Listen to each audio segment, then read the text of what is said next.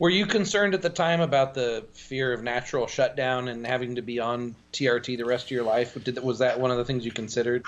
It was, and it was funny, but some of the older guys that I worked with were like, "Look, listen, here's the deal. Once you're on, you're never going to want to be off ever again anyway. You're going to go through these periods of doing a post-cycle therapy and running HCG and going back clean, and you're going to hate it.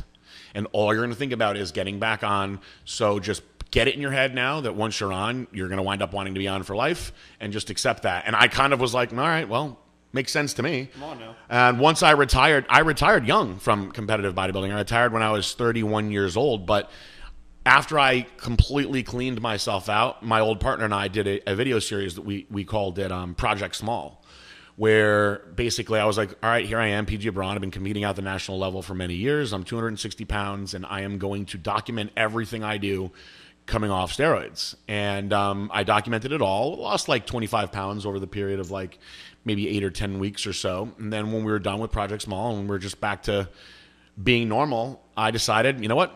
I don't really want to be like this anymore. I'm going to at least get on some HRT, and we'll start a new series called Project Huge. And that was about 7 years ago, I suppose, when I retired. We did that, and I've been on HRT since then.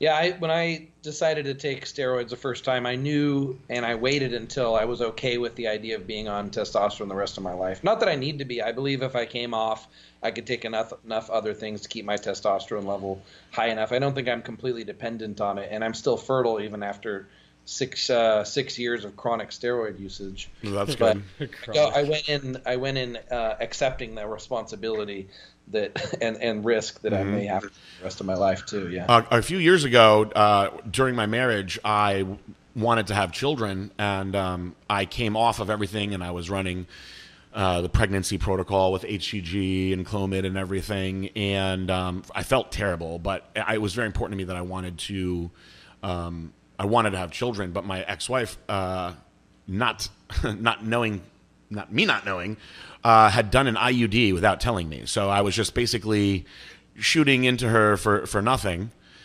And she kept it from me for months. And once it came out, I was livid. And I'm like, so you were okay with me just feeling like crap for the sake of trying to get you pregnant, when in reality, I was never going to get you pregnant. And she was like, well, I didn't want to have kids, but I didn't want to tell you. So after that, I got back on, and I have been on since then.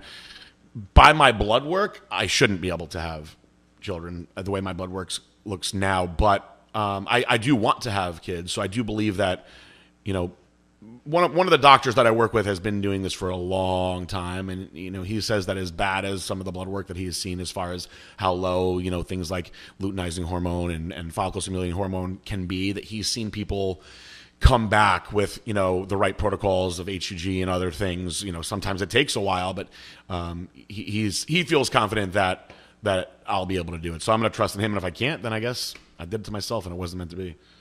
Yeah, so I have another baby coming to be born in a month and a half. Oh, congrats! Months or so, 2 months maybe. Awesome. So and my follicle stimulating hormone, my luteinizing hormone on my blood work says pretty much 0. Yeah.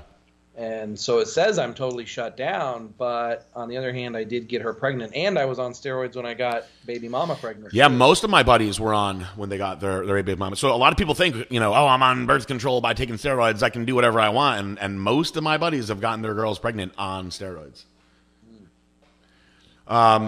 Including people that are like taking huge amounts. Yeah. They're like, oh, well, there should be no way I could do this now, and then all of a sudden they're like, how the yeah, this happens a lot. Used to be in the old days, they were like, oh, if you get on, you can do whatever you want. You're not going to, your sperm is going to be 0. You can do whatever you want. And most of those guys figured it was no big deal. At this point, I don't use protection with my girlfriend. If she got pregnant, I would just, consider it destiny at this point. And so I roll the dice, but we're in love, and I don't plan on being with anybody else. So I feel like it's a fair risk to take, and I'm old enough that first of all, you're never really ready, I guess, when you have kids anyway. But I'm old enough where I know that I want children, so